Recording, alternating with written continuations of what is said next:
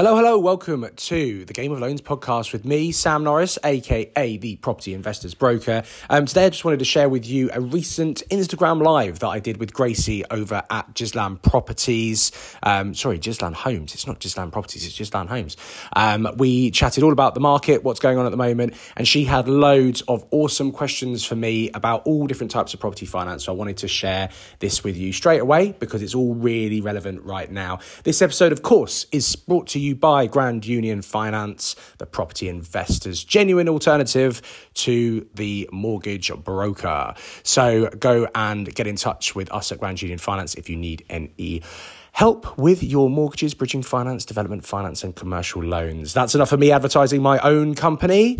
Let's get on with the podcast. What we are here to do today is to talk about what's going on in the market. All right, you guys know that I love to jump on. I love to bring guests on to share their expertise, share their knowledge, their skills, etc. So I've realized that a lot of people are a bit lost.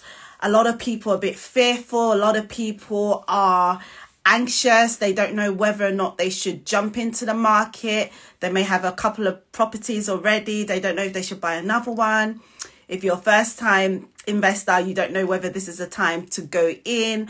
So I said, do you know what? There is no better person to invite on than Sam.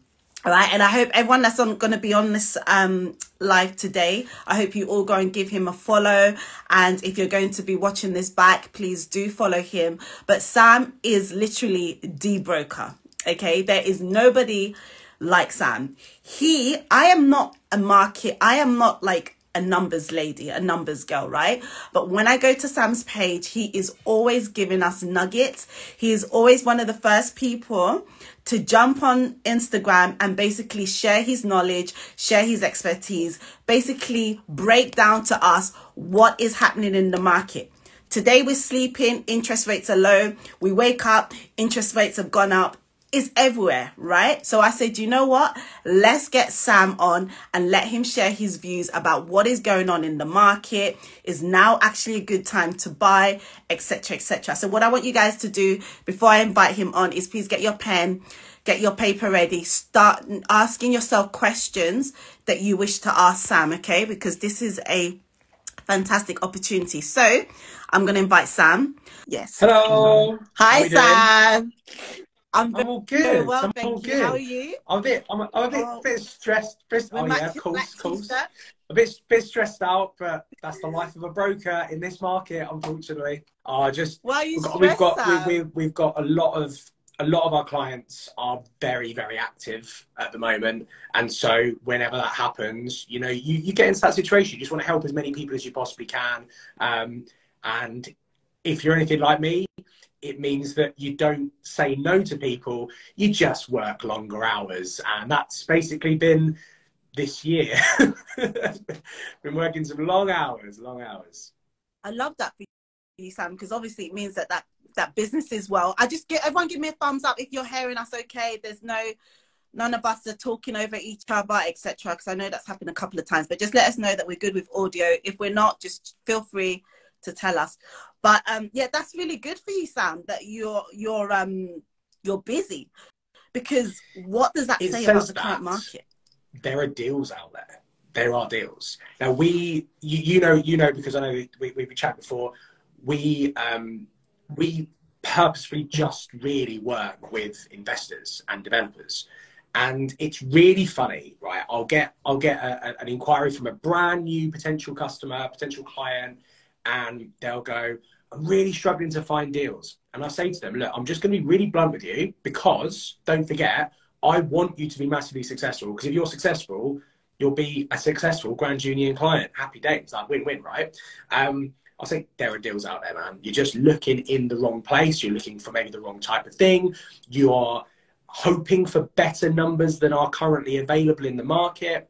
And because my phone, I've had to put my phone on Do Not Disturb because my phone does not stop ringing from the moment I wake up in the morning to the time I go to sleep at night, because people are calling saying, I even had, and this always gets me, I had last week, Sam, I need to speak to you or one of the team urgently because I won a property at auction yesterday. what were you doing yesterday? Like, why, number one, why are we having a conversation after you bought it? And number two, why are you waiting all day? You just put more pressure on us because we've now got to do it in, 19 working days rather than 20 working days. So it's happening. It's happening. There are deals. There are deals to be had. If you look, there are always deals to be had. That's amazing. So the question I want to ask you, and we're just going to jump straight into it because they're hungry. They're hungry for knowledge. In your view, is now a good time to buy? There's always a reason not to buy. There's always a reason not to buy. And unfortunately, we can't go back in time, because if we could, then we'd all be going back to like the 80s, wouldn't we? And we'd be buying loads of property. We can't go forward in time and predict what's going to happen. So the only time you can take action is now. Yeah.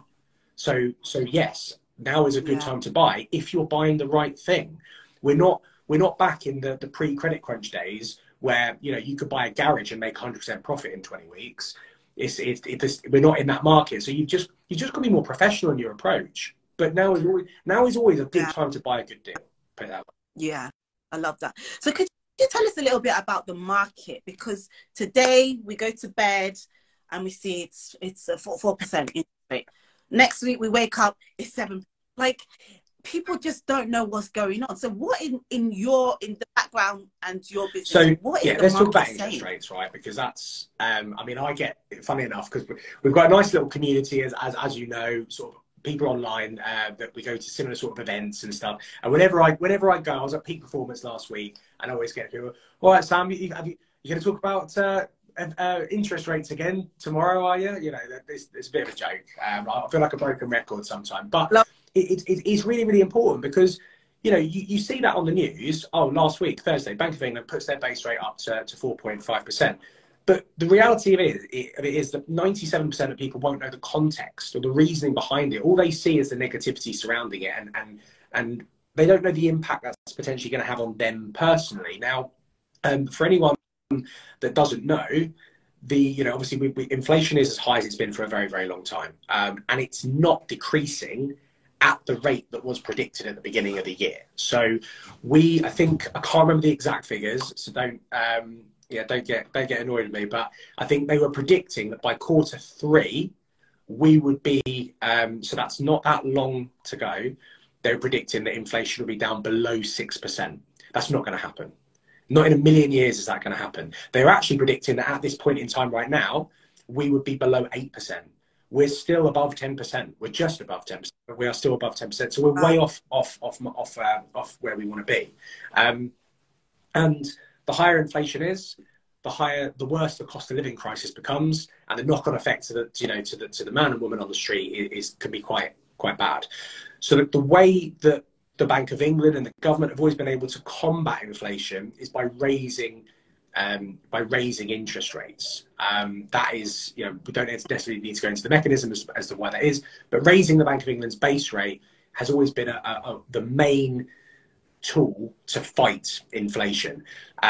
So I don't believe really that going back 6 to 9 months that the Bank of England really had plans to want to raise the base rate to where it is now.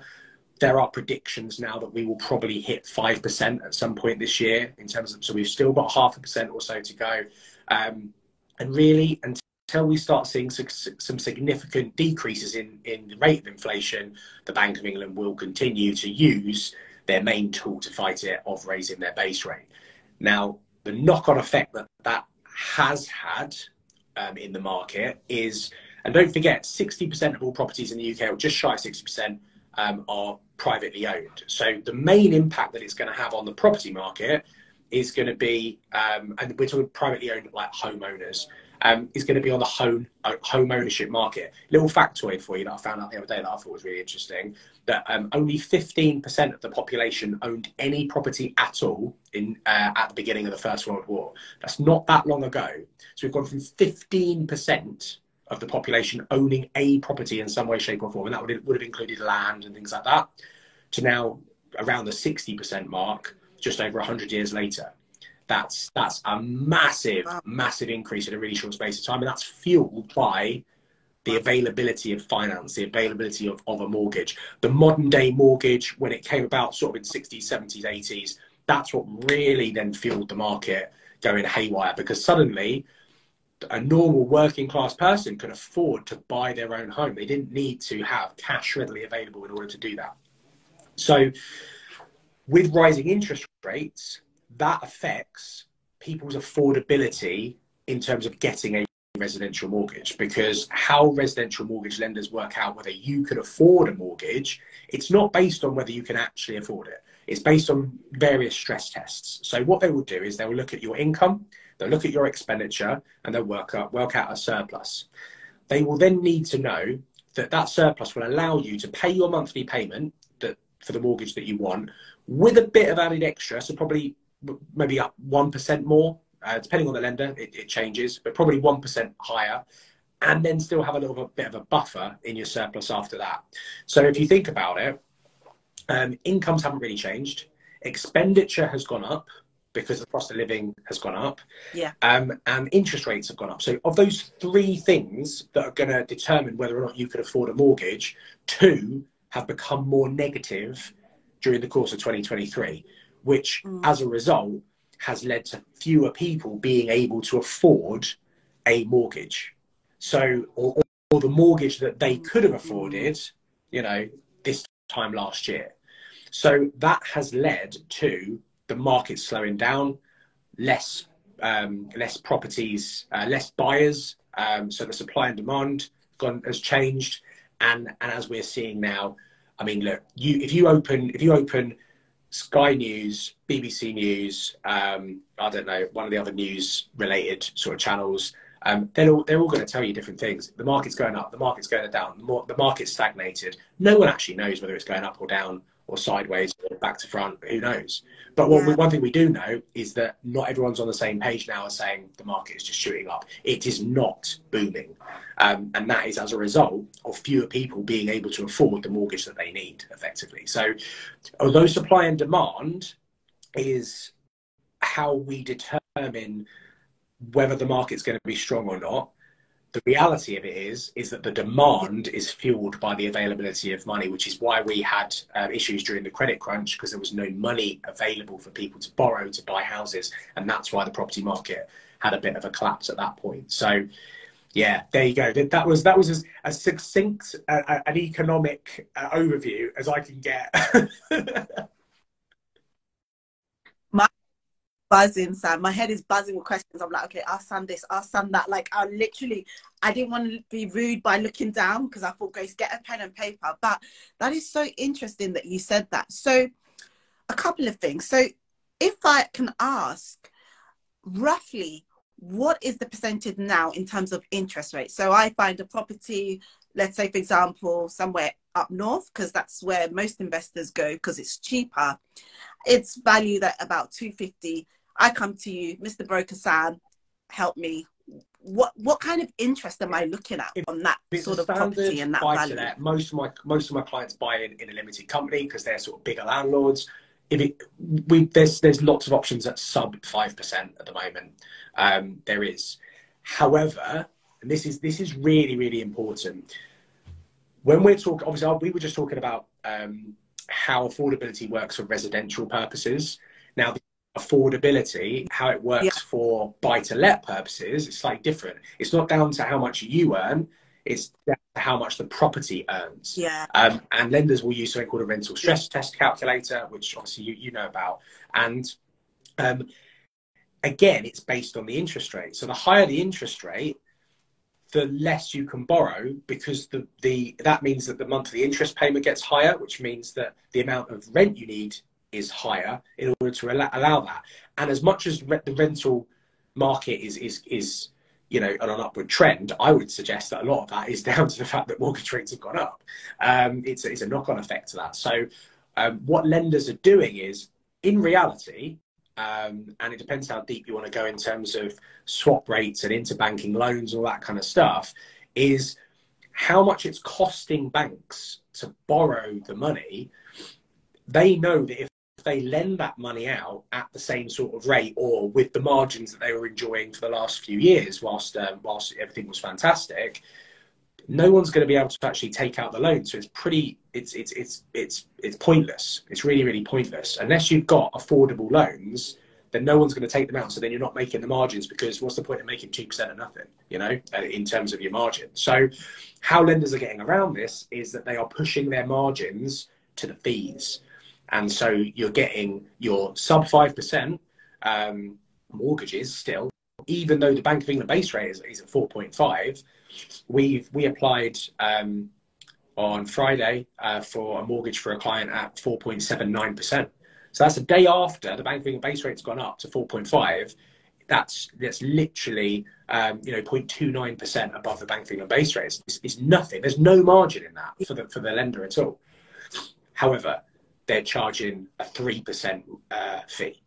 And we've got lenders that are charging 4% fees, 5% fees. Obviously, these fees are added onto the loan, but then you're still paying interest on them. So you're paying interest on interest effectively. Yeah. But it's not lenders being greedy. It's lenders trying to find a mechanism to lend the money out, because otherwise they're not going to be able to lend anything. So are there still some lenders that are quite willing and open to lend? Because what some people are saying, not from my experience, but I'm talking on behalf of some other newbie investors, those that maybe have one or two but wish to grow it further, what they're saying is that when they knock at the brokers' doors, the lenders are basically saying, I'm sorry, you've only got 2 options and this is it. And some of the products that they're getting, the interest rates are just not suiting them. But are there lenders that are still saying, here you go, take, you know, the only lenders that don't want to lend are lenders that aren't lending, that don't have any, and there aren't any. You know, we had obviously when the mini budget came out towards the back end of last year with Liz Truss and I can't even remember, Kamikaze Kwasi. I just pushed him out of my mind. Because of the volatility in the market at the time, lenders couldn't predict where the rates were going to go, the interbanking loans, how much they were going to cost, and all that kind of stuff. So lots of lenders withdrew from the market. It was not because they didn't want to lend. It was because they didn't know how to. And that's the key difference. Is when we go back to the days of the credit crunch, it was called the credit crunch because there was a lack of liquidity. There was a lack of money. Right now, the market is as liquid as it probably ever has been in our history. I think there's over £1 trillion worth of available funding. We've never had that. We've got more lenders than we've ever had. We've got more money than we've ever had. It's just finding the mechanisms to get it out the door. That's the key. Because don't forget as well, is that when lenders, because most lenders in the country, whether it's mortgage lenders, whether it's commercial banks, whether it's bridging lenders, development finance lenders, most of them do not lend their own money. You know, we have a few lenders that do. RBS, Citibank, JP Morgan, these are the people that fund the rest of the entire market. Maybe not directly, but certainly it filters down. This is why during the credit crunch, the government had to bail out RBS, because without them, our lending market would have taken such a massive hit that we could have seen catastrophic outcome effectively. So we weren't bailing them out because we're like, oh, poor bankers. We were bailing them out because we knew the impact it would have on the rest of the market. So when lenders are borrowing money to lend out, they're borrowing it and they're having to pay for it. So they don't want that money just sitting in their bank account. They want it out the door as quickly as they possibly can. Right. Now, the underwriter, who is the person at the lender who ultimately gets hold of your application and determines whether or not they're going to lend to you or not, they are just working to a set of rules that means that they are lending responsibly and they're lending within the level of risk that they are willing to take on for the cost of the money that they're giving out. So when a lot of people say, oh, you know, lenders, they're asking me for this, they're asking me for this, they're asking me for this, they're doing it because, A, they're there to actually ensure that they're lending responsibly. So they've either got the FCA or the PRA, the two main governing bodies, depending on the type of loan. They are pressing down on the lenders to say you have to lend responsibly. We don't want people to be in financial difficulty, and there's certain things they need to adhere to. So that's one of the reasons they're doing it. But secondly, they're also just making sure that they are at their own sort of level of risk as well. So, but they are the gatekeepers. The underwriters are the gatekeepers. The underwriters are not told, try and find a way of not lending. They're actually told, try and find a way to lend. You know, as long as they hit these boxes, sign sign off the Yeah. application and give a mortgage offer. I love that. And this is what frustrates me, because so many people are like, oh, do you know what? I actually thought people's issue for not investing is they don't have money. But when I speak to people, you know, they come on consultations, they're like, oh yes, I've got 100K or whatever sitting in their account. So I'm like, why are you sitting on this kind of money? What do you do with it? Oh, but I don't. Someone said the market is going to crash. Someone said, oh, that, you know, the interest rate is too high. Oh, there's no lend. And I'm just like, but what you're saying is there are lenders out there basically saying, Absolutely. take our money, take our money. People like us that are so fearful. It's just ridiculous. I don't understand why we're not being married up together. What is that in the middle? I quite like it. I like a sporting analogy. So a good analogy that I would use for this is, somebody says, to score a goal in the Premier League is hard. You've got all these defenders that are world class in front of you. You've got a goalkeeper that's about 8'9" in this goal, and it's only this big, and you've got to somehow score that goal. So, well, you just figure out a way of scoring it, didn't you? You use tactics and you play the game to get that ball in the goal. Well, I would like that mortgage. Oh, but it's really hard. It's hard to get that mortgage. Well, find out how to do it. Work with the lender. They're not the enemy. If a lender asks for something, give it to them beforehand. Make sure that you fit within their criteria. Use a broker that can do that for you, and then that's your way of scoring the goal. You're scoring the goal by getting your mortgage offer. And it might be hard, it might be tricky, there might be work that goes into it, but that's the nature of the game. We're playing a game here, you know, and you've got to learn how to play it. And then if you learn how to play it, you win. If you don't know how to learn how to play it, there's a good chance you're not going to win the game. So do you think it's still profitable? Because what we're saying now, once somehow they've mentally got over the fact that, oh, interest rates are high, blah, blah, and actually now is still a good time to buy, would you say from your investors that it's still profitable? So by the time they pay off their mortgage, are they getting enough liquid cash into their pockets? Like,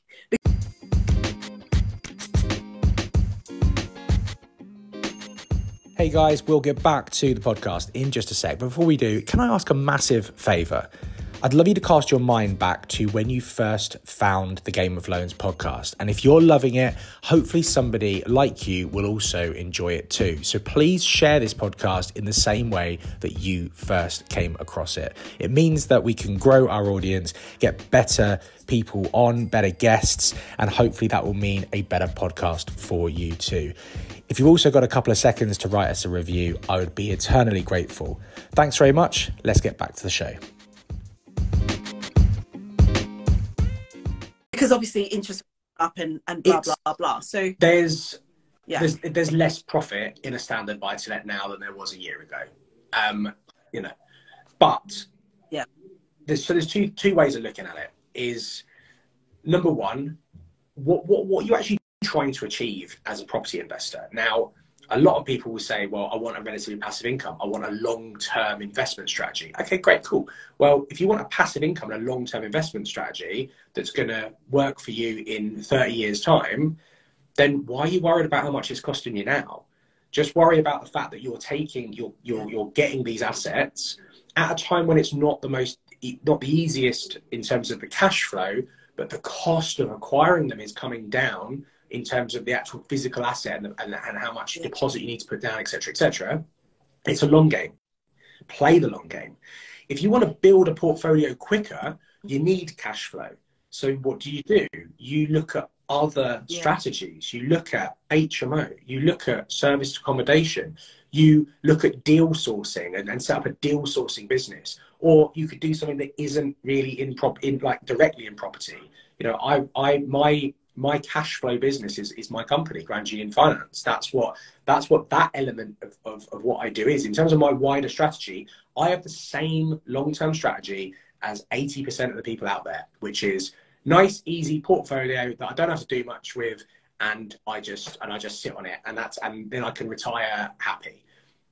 That's what I want to do. But I know I have to put the work in now. I can't just go straight to that point. I think the current market is making people think about that a little bit more. You go back 12 months, 24 months, pre-pandemic, we were in a time where you could do buy, refurbish, refinance, BRR, that sort of stuff. You could get money in, money out, or you could get the vast majority of money out. You could keep going. You could keep building that portfolio.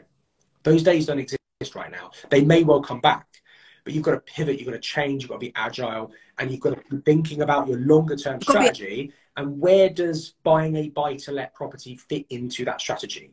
Does buying a buy-to-let property right now help you achieve that strategy? Probably not.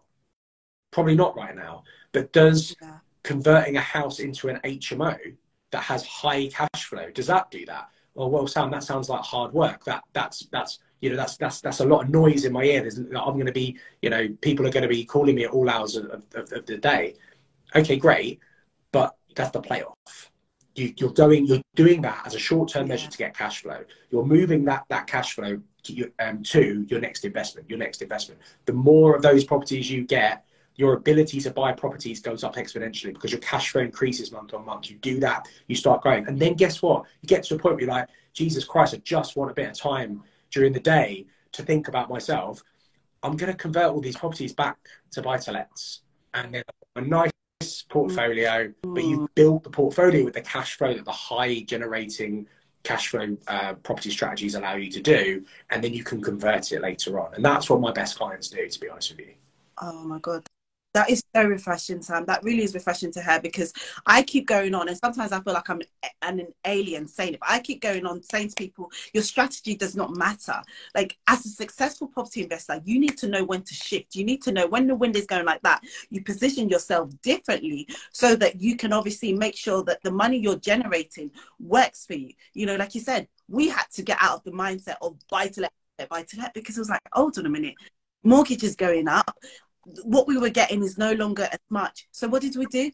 HMO, all sorts of different things. So I absolutely love that. A couple of questions before I hand over to people that may have questions. Hi, Jack. I'm not saying hello to Jack. Hi, Jack. He took the piss out of my shirt last week. So I'm sorry, Jack, mate. You're not getting a hug from me. That's why that little cheeky smile there. He could have just said, hi, Sam. He's like, hi, guys, because he knew. I was going to ask very quickly before we go into questions, is people adopting different strategies, so buy-to-let, HMO, BRR. You mentioned that the BRR strategy and probably flip is perhaps maybe not the best strategy. I've always been a fan of flips. That's always been what I've done. My dad, it was a snooker jacket. I was wearing a waistcoat, man. There's nothing wrong with a knife. I was trying to look smart. When you go to a wedding, why are you wearing a waistcoat? I was trying something new. I've always been a fan of flips. My dad's a builder. I think that we could go on a massive thing about flips, because I think there's also other things to take into consideration. Obviously, the sales market. I think the sales market is strong enough in the right type of area to still work. The reality of it is if you're buying a crappy property in a relatively affluent area, you probably got a decent chance of still being able to sell it. You just might need to take a bit of a haircut on where you think that GDV is going to be, that sales price is going to be. But I like flips / bigger refurb development projects as like a middle pillar to what I just said. So if you think of it as 3 pillars, where you've got your high cash flow generating strategies at the beginning, generating large amounts of money, larger than buy-to-let, that goes into your pot that you then grow quickly through flips, development projects, etc. And then you keep whatever money you've put into that, you keep in that pot, and you just keep adding it from the first pillar. So that creates a second pillar. And then the third pillar is all the profit that the development / flips makes. You just go and you buy your nice, easy buy-to-lets with. Imagine doing that nice 3 easy pillars. You've got 3 parts of your business, which means that it becomes a bit more recession-proof, a bit more economic downturn-proof, because if one part of it isn't doing so well, the other parts can kind of pick up. And really what it is, it's like you start with this, you keep going with this, but then you move on to this. You've got these 2 going, and then eventually you get onto that, but then when you get onto that last one, at some point you're just going to slow this one down, this first pillar to practically nothing. You might still do a little bit of this to keep generating a bit of money for the buy-to-let portfolio, but eventually the other two just go by the wayside, and you're just left with that larger portfolio at the end. So I still think there's a place in the market for flips. Massively, still think there's still a place in the market for flips. And I think that you've just got to be careful, and I think you need to make sure that you still have an exit strategy whereby if you needed to refinance it and keep it for a little bit longer, happy days.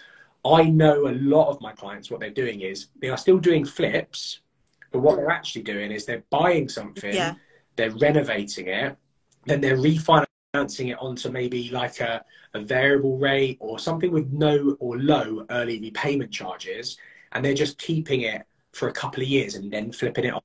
So they're still shorter term, you know, flips, but what they're doing is they're maximizing it. So actually by doing it, they're increasing their return on investment, because then they can then work in 2 years worth of, it might not be a lot because it's still a buy to let, but they're working in 2 years of cash flow into their overall profit margin. And if you do that, your overall return on investment is higher, although it's over a slightly larger period of time. So there's swings and roundabouts to it. The whole purpose of a flip is, you know, quick increase in cash, but you can make it work for you as well by doing it that way. Oh, I love that. I'm taking mental notes. I'm thinking, actually, you're right. We could actually, because I like the fact that you can get the monthly cash flow, and actually even in 2 years' time, by the time you want to sell it or do whatever, it would probably have gone up in value. Yeah, absolutely. I think we're in a really weird market at the moment, whereby there are certain areas going down, certain areas are staying the same. There aren't too many areas I don't think that are going up in value. But the reality of it is this ain't changing that anytime soon. You know, we've got a 12, 18, maybe even 24-month window where the property market is going to be a bit stagnant. It's going to dip in certain areas. It's going to correct in certain areas. I don't think it's going to crash in any areas, because we still have that liquidity level enough to keep the market going on, which is probably one of the fundamental reasons behind, you know, the government allowing Skipton recently to issue their 100% loan-to-value mortgage, because that... Is that a good... I don't want us to get into that, but is that a good idea? No, I thought, it's a stupid idea. Is it? Can you just tell the people on the line that... Are you allowed to? I don't want to get you into trouble. It's not a good idea. But I thought, like, I don't think it's a good idea. I know people are like, yes, we can finally get onto the property ladder. No one has a divine right to own a property. No one has a divine right to own a property. And it's just... we could go down on a massive, massive hole here, but I think that it's a mentality thing. A couple of years ago during the pandemic, Boris come out and did a speech where he said, I think it might have been pre-pandemic, where he said, I want to change Britain from generation rent to generation buy. And in doing so, what he did was he changed the mindset of the British public to, if we don't own a property, we are failures. And that is really, really concerning, because if you do not own your own property, you are not a failure. Owning a property should be a lifestyle choice, not something that is pushed upon you by society, that if you do not own your own home, somehow you're a lesser standard human being. I really, really believe in that. And I think I'm not a cynical person, so I don't think Boris had that in his mind, but that's the repercussions of it. We were already a society in the UK that believed that by owning a property, you know, that was like the pinnacle of our goal in life, is to be a homeowner.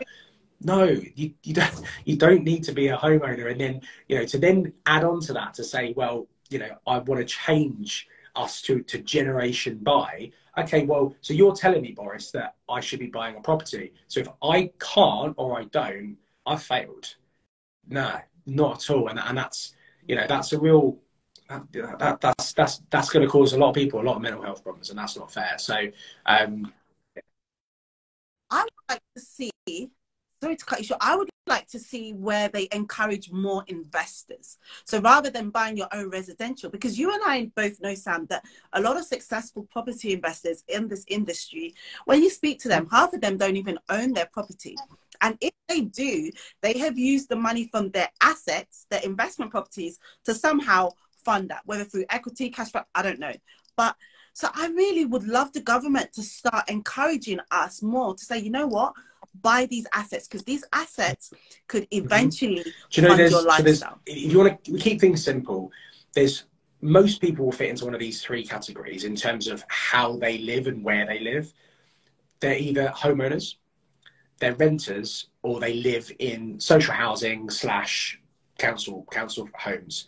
And whichever one of those categories you reside in, that doesn't make you a bad person in any way, shape, or form. Now, I think it's something along the lines of 60% home ownership, and then the others split sort of 50-50, so 20% of each. Now, what's happening is we've got a situation where the government are saying to people that they should be buying their own home. So what that does is it then vilifies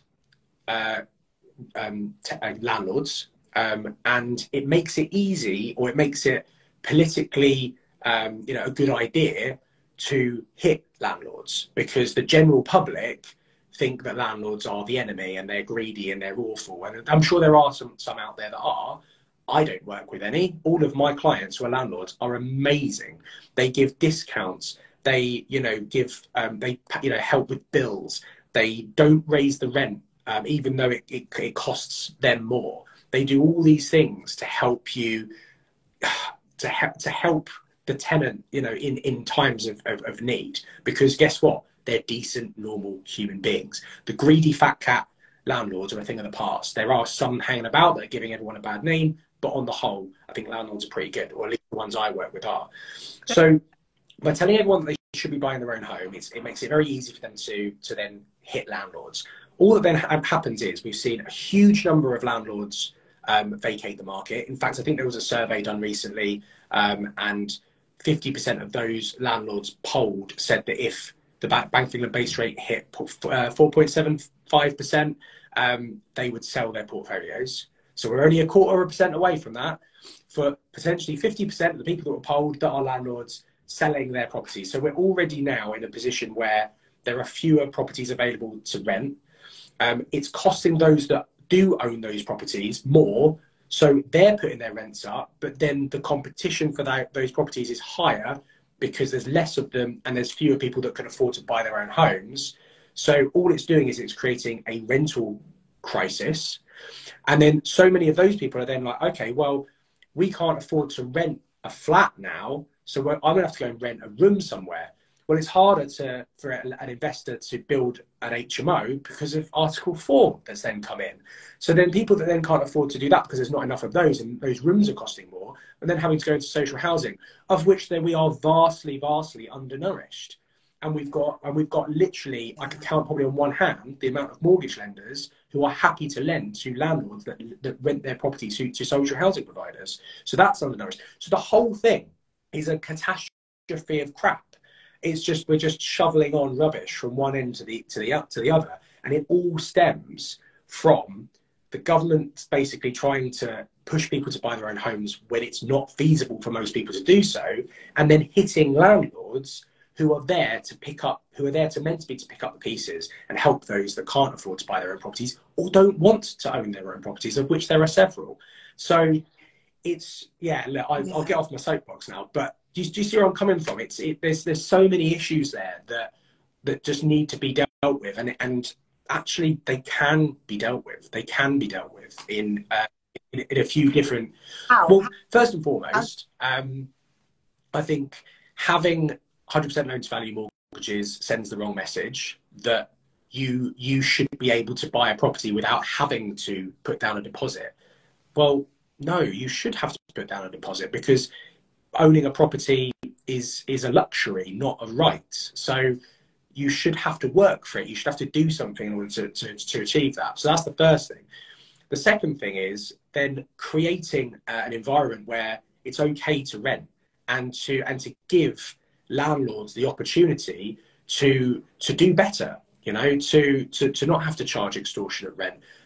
Don't forget as well, the higher the worse the cost of living crisis gets, the worse the mortgage rates get. And these, like I said, some of my clients not upping the rent to go in line with the increase of their own personal costs, the change of taxation regulation that came in a few years back. All of these things are making life harder for landlords to run their property businesses, which fuels the rental market. And then what happens is they don't have then maybe the money to be able to keep the properties up to a certain standard. And suddenly we see people complaining that there's damp that needs sorting, or there's cracks that need sorting, or whatever the damage may very well be. They need a new boiler. Oh, well, they can only afford to get a second-hand boiler, which isn't as good, and then that doesn't work as well in the winter. And so it just it spirals. It just spirals.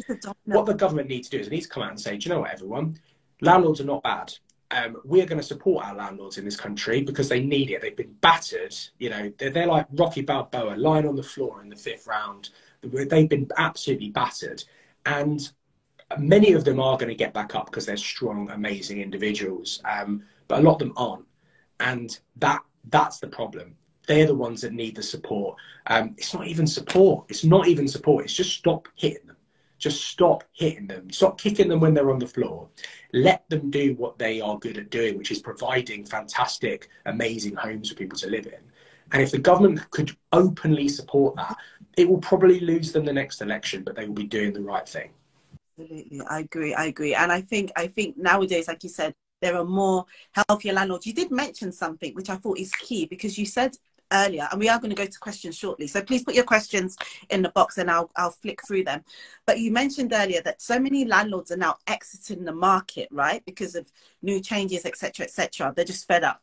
But I also feel that this is the opportunity for the new landlords, fresh people, even those that have a portfolio of 3, 4, 5, whatever, to buy more. Because what I found is they're actually negotiating better prices as well, because they just want rid. They've been in the game for a while and they're like, oh, I've made my money. It's time to hand over to the new blood of landlords, right? So I think that will help breed new ones that will do things the proper way. And hopefully, because I do get rubbish messages as well that, oh, you're one of those scum land. I just think, why do people have this? I don't know if you ever say, I post occasionally on TikTok as well. It's definitely a different type of person on TikTok. And I posted something about these 100% mortgages recently, and somebody put underneath, well, what's the alternative? I can't afford to save up a deposit. All I'm having to do is line the pockets of a greedy landlord. And I just responded, well, why don't you just go and line the pockets of a non-greedy landlord instead? It's a mindset thing. It really is a mentality thing. But for those that have just joined, we were talking about the 100% basicly get a house for free. That's what it there's still like, fees right? and stuff to pay, and the interest rate on it I think is 5.79, which is a bit above the average of around sort of 4.95% at the moment. But don't get me wrong, right? I'm not against the 100% mortgage in terms of, like, I won't lie. I've thought to myself, could I utilise that? Because I rent at the moment for a number of different reasons. Number one, I really like where I live and I don't really want to move out of my flat. Number two, I moved up here to the West Midlands about 3 years ago with an ex, and we moved into rented accommodation because I wasn't sure if I wanted to live here permanently. I'd never lived outside of London before, so there were various reasons because of that. But I've looked at it and gone, I could utilise that, but I know how money works. I know I can look at that and create a plan that will mean that I don't get myself into financial difficulty. I'm thinking of actually like putting this plan onto a video and putting it on YouTube or something, as to like, if you're going to take out a 100% loan to value mortgage, this is what you should be doing, kind of thing. But unfortunately, and I mean this in the nicest possible way, and this is not necessarily because people are purposely bad with it, but most people in the UK are not very good with money. We are financially illiterate as a country. We're not taught things in school. So we can't trust that the British public will know what to do with a 100% loan to value mortgage. All they will see is the short term, I can buy a house. They won't look at the long term. Will I be able to keep that house if mortgage rates go up, if the market dips? What happens in 5 years' time if the value of my property is worth less than what I paid for it, and I have not paid enough to pay it down to 95% or whatever it might be? That means I either get repossessed, I have to sit on a standard variable rate, which is much higher, and I can't afford the mortgage payments, or I have to pay down a lump sum to get it down to the lower loan to value bracket in order for me to actually get the mortgage. And who knows what's going to happen? Maybe the cost of living crisis won't have been solved in 5 years' time. Maybe I won't be earning as much as I was back then because I've been laid off by my job because the market's been rubbish. Or do you know what I mean? So people aren't taking these things into account. People aren't stress testing. And I've always said, never, ever, ever get yourself in a situation where if you, especially in a mortgage where you push yourself to your financial limits, never go beyond it. We have although it's not exactly the same, at Grand Union Finance, within our team, we have something we call the 60% rule, which is when any of us feel like we're above 60% of our capacity, we tell each other and we come up with a solution to get our capacity back down below 60% because we're not overstretching ourselves, we're not stressed out, we can give a better service to our clients, all that kind of stuff. And I think that goes across the board. Not 60%, maybe not is too low for a lot of things, but certainly, make sure that you have a buffer in your income to cut after all your expenditure to cover for eventualities. Build yourself a war chest that some cash that could be there for a rainy day can cover yourself if you're in trouble.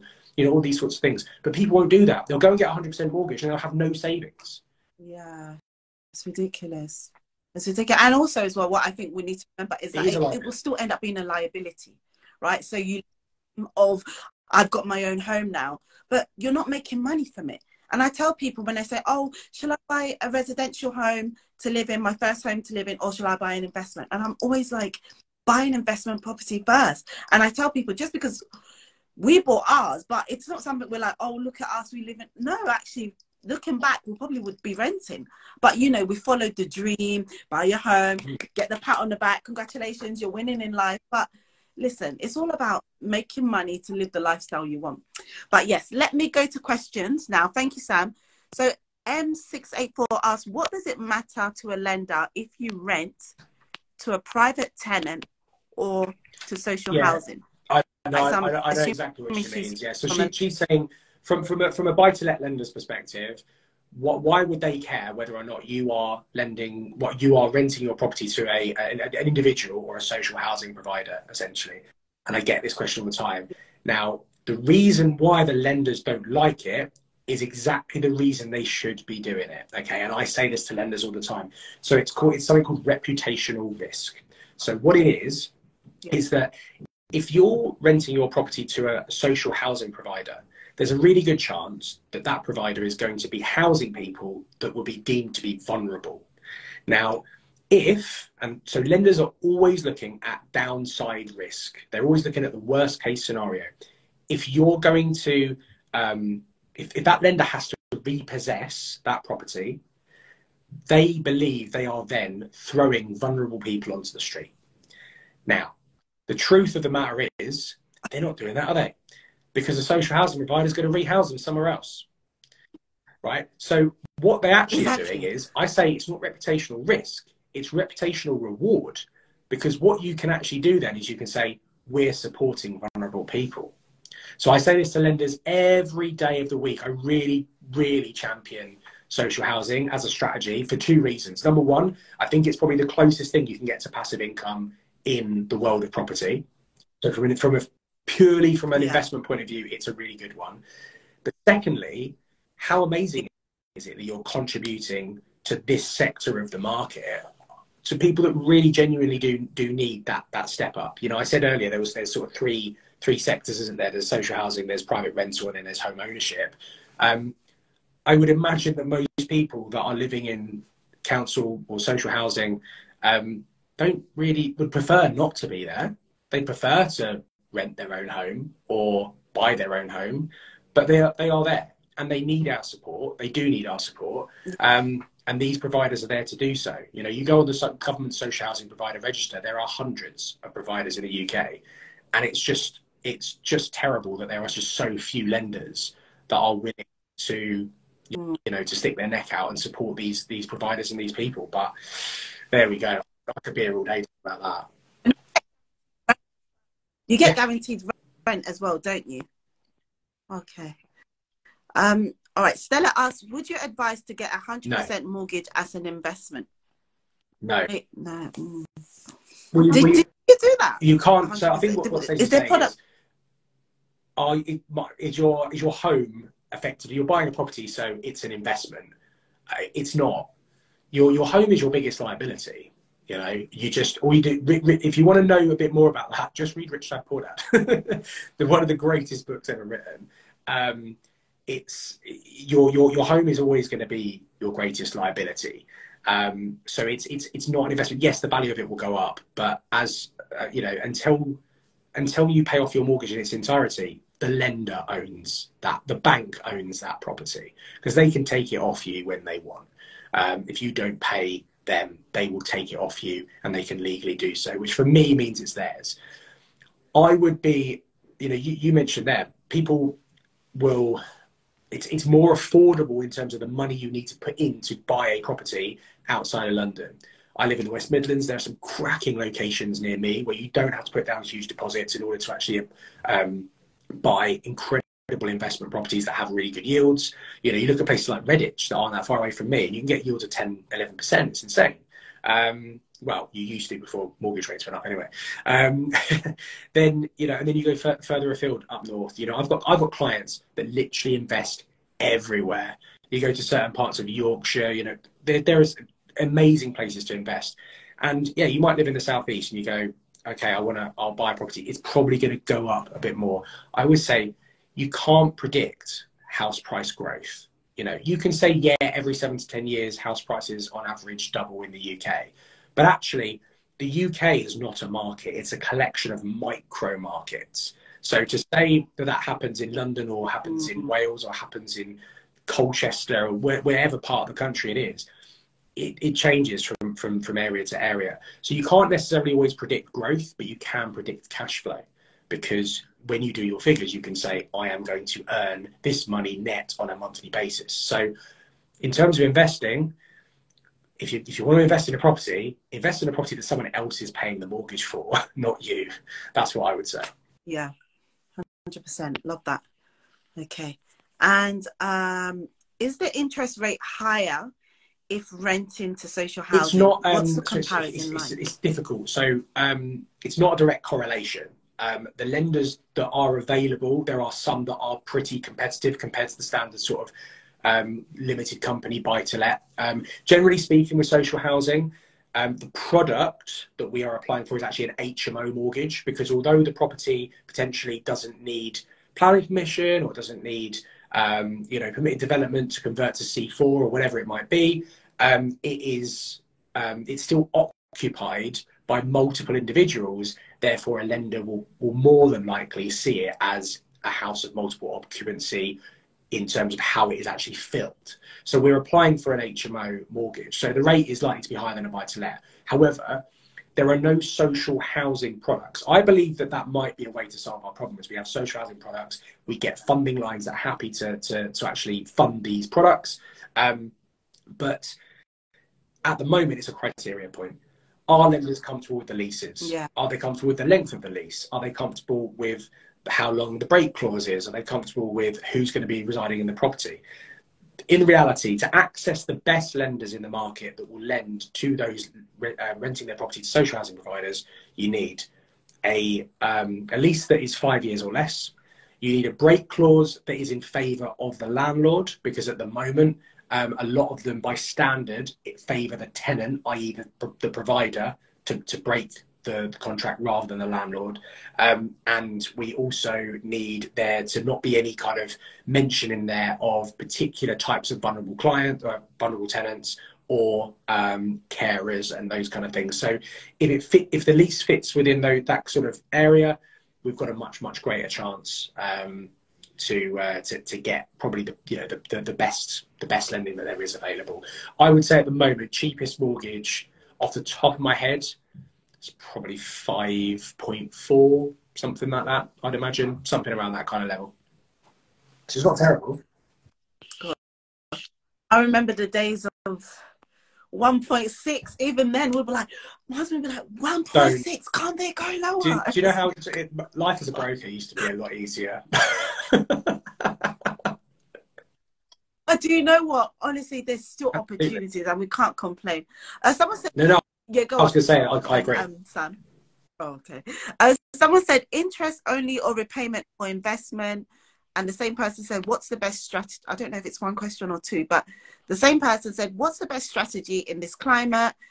And then interest only or repayment. So I think what they're saying is, in this climate, should we be going for interest only or should we go for repayment? Now, I believe, and this is not a one size fits all approach, but I think there's two sections of your portfolio building lifespan, and that is your growth and your consolidation. When you're growing your property portfolio, you want to maximize your cash flow, what we were talking about earlier on. Therefore, an interest-only mortgage makes a lot more sense because you get higher cash flow. So as you're building your portfolio, with every property that you're adding into the portfolio, the cash flow that the company is making goes up, which means the time it takes you from day dot, you just bought a property, and then how long is it going to take you to save just on cash flow for your next deposit gets smaller. So it allows you to grow your portfolio exponentially, essentially. Once you've reached a certain point, you then want to consolidate. So once you've hit your monthly income target, your portfolio value target, whatever targets or goals you may have for your portfolio, once you get close or you hit them, you can then start to consolidate. And I've seen a few of my clients over the last few years have got to this kind of point where they're going, portfolio is big enough. Actually, when we refinance, we're not refinancing everything back up to 75%. In fact, what we're going to do is every property, right, that property, number 1 London Road, right, over the course of 2 years, the 2-year fixed rate, the cash flow on that is £3,000. Okay, great. That's going in a separate pot every single month. And when we get to the end of that 2 years, we're going to refinance and we're going to pay off that £3,000 off the mortgage. And what they're doing, if you're in a limited company, generally what they're looking to do, because obviously interest is a company expense still, loan interest is a company expense, a corporate expense. So having a mortgage is not as bad as if you do it in your personal name. A lot of them are trying to get below 60% because that's where the lowest rates are available. And then they just refinance every 2 to 5 years, depending on the end of the product. And they're just doing what we call pound for pound remortgages. So they're letting the market pay down the percentage of their mortgage, essentially, because the growth of the portfolio. If you own a property in your own personal name, you're not getting that benefit that you would in a company from a taxation perspective. You can't deduct the cost of your interest from your tax bill. So it makes a lot more sense once you've built your portfolio to to pay those off in their entirety as soon as you can. And I would probably say, actually, if you have properties in your own personal name, I would try and pay those off whilst also trying to build a portfolio within your company. Obviously get tax advice. I'm not a tax advisor, but that's probably the best thing to do, to be honest. I love that. Do you know, as you were speaking, I had a question myself, and I don't know if you answered it within that, but those that have a property and they are paying interest only, when and should they, how soon should they start thinking of paying off the full mortgage? Because, just like buying your own property, a residential property was like the dream. A lot of people, when they get onto investment, they buy an investment property, they're already thinking, how am I going to pay off the balance of this loan? What's your thought on that? Because my experience is, forget about that, right? Just enjoy the money at the moment and build the assets. And then eventually maybe you take some money from this property or you sell this and somehow something's going to work out. But so many people get bogged down by am I going to pay off the loan for this? So what is your advice? Actually, and if you use a mortgage advisor, sometimes you won't actually know that this is the case. But when you're actually going through the application, if it's an interest-only mortgage, they will ask you, what is your repayment strategy? And us brokers, guess what we do? We just put in sale of the property, right? So you do have that opportunity at the end of the 25, 30-year term, whatever it might be, to pay off the mortgage that way, because you could just pay it off by selling the property and then you just take, you take the equity out. The reality of it is you'll just probably keep remortgaging it and probably have the savvy amongst us will have a really, really good tax expert sitting behind us that will give a load of great advice as to how we can be efficient for, you know, inheritance tax purposes, all this kind of stuff in later life, you know, putting all our assets into a trust or whatever it might be. Again, I'm not an advisor, so I don't know the ins and outs of it all, but ultimately you probably never have to. You probably never actually have to pay off that loan. It can be passed down from, you know, from generation to generation, or at the very least refinance. We had a situation recently where a client was introduced to us where it was 3 siblings, 2 sisters and a brother that had inherited a reasonable sized portfolio from their dad who had died. Their mum had died a few years previous. Their dad had died. They'd inherited it, but there was a good level of planning. So actually, the current lender was happy to keep going for a period of time until the end of their fixed rate. And then what they did was it was sort of held in trust essentially. And then when it came to refinance, we just refinanced it onto another lender in their name. And so they just took on the debt, but they're still getting the cash flow. It's do you know, I mentioned earlier on Rich Dad Poor Dad, and if anyone's sad enough to love that book as much as I do, to actually get to the point where you buy the board game that runs alongside it called the Cash Flow Game, if you ever want to understand how to make money, just play this game, because all you do to win, it's a bit like Monopoly, but the purpose of it is you keep getting opportunities to buy assets, whether it's businesses, whether it's property, whether it's shares, whatever it might be. And what the way to win the game is not to wait until you have enough cash to buy those assets. It's to buy them and borrow money. You can borrow money at any point to buy those assets. Yeah. And if you keep doing it, basically all it is you're what you're trying to do is you're just trying to continue. You've got a cash flow target to achieve. And what a lot of people will do, they'll play that game and go, that if I want to buy that business that's just become available to me on this board game because I've rolled a dice and I've gone onto that space, it costs $1,000. Okay, well I haven't got $1,000, but owning that makes a cash flow of £300 a month. Okay, well I could do with that, adding that cash flow onto my thing. Okay, well why don't I take out a loan that costs £150 to help me buy that asset, but then I still get net £150 to go onto my cash flow target. And then you just keep going around the board and doing that. And that is property investing 101. This is how investors think, though. This is how we think. So sometimes when I'm speaking to people, I'm like, don't you get it? It's a no-brainer. Borrow money. But they get into this analysis paralysis. Oh, but I love what you said. What is the name of that game? Someone just typed the Cash Flow Game. Yeah, I'm Can we sure. get it on Amazon? Do you know what's even? You get it on an app on like a tablet. And I used to have it like I went traveling about 8 years ago, and I had it on my tablet, and I'd be on my flight, so I'd just play it because I was going like flying every couple of months, and then it's gone now, and I paid like £3 for it or something. But the return on investment has been great. That on that £3, my return on investment has been amazing because A, I played it a lot, and B, I learned a lot from it. So, but Stella's gone, I love Monopoly. I used to beat my ex-wife at Monopoly all the time, and she used to get really annoyed because she didn't understand the concept of you don't wait until you get to Park Lane and Mayfair. You buy everything. You buy every single thing you can afford. That's how you win Monopoly. It's really simple. That's it. And you figure out the rest later. The Cash App. It's called the Cash Flow Game. Oh, the Cash Flow Game. I tried to post it. Brilliant. Any other questions? Sam, I really appreciate your time. I know you're busy and all of that, but I just wanted to find out if there's any other question from anyone before we round out. But in the meantime, Sam, for those that are like, listen, I need a broker like you, Sam. I need you to help me. I need some advice, whatever. Could you just let people know how they can contact you, maybe any services or whatever, but just so that absolutely. They can carry on. Send me a direct message and let me know how we can help, because it's not just me. We've got a team at Grand Union Finance. So I tend to only really work on the most complex stuff now.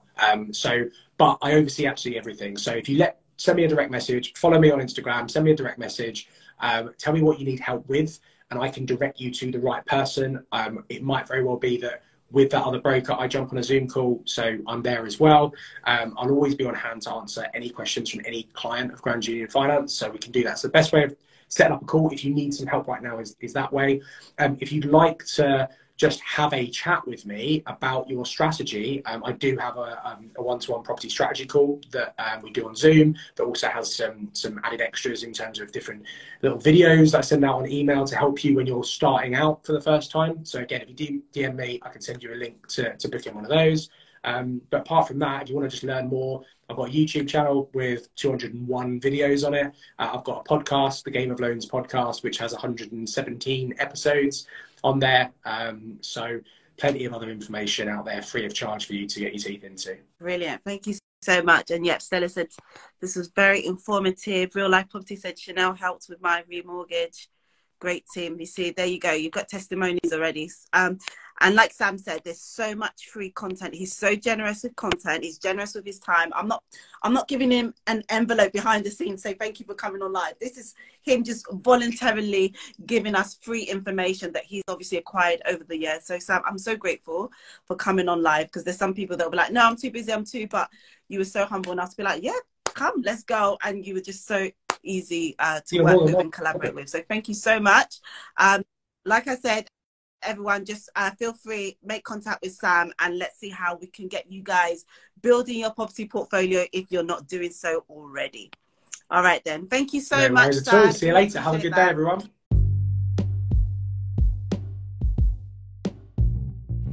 Yep, that's it. Thank you so much for sticking around to the end of the episode, guys. If you have enjoyed this episode or any of the other Game of Loans podcast episodes, please, I would ask you a massive favour to leave a 5-star review. It massively helps me grow the podcast and reach more people that will hopefully enjoy the episodes as much as you have. Thank you so much in advance for this, and I'll hopefully see you on the next episode.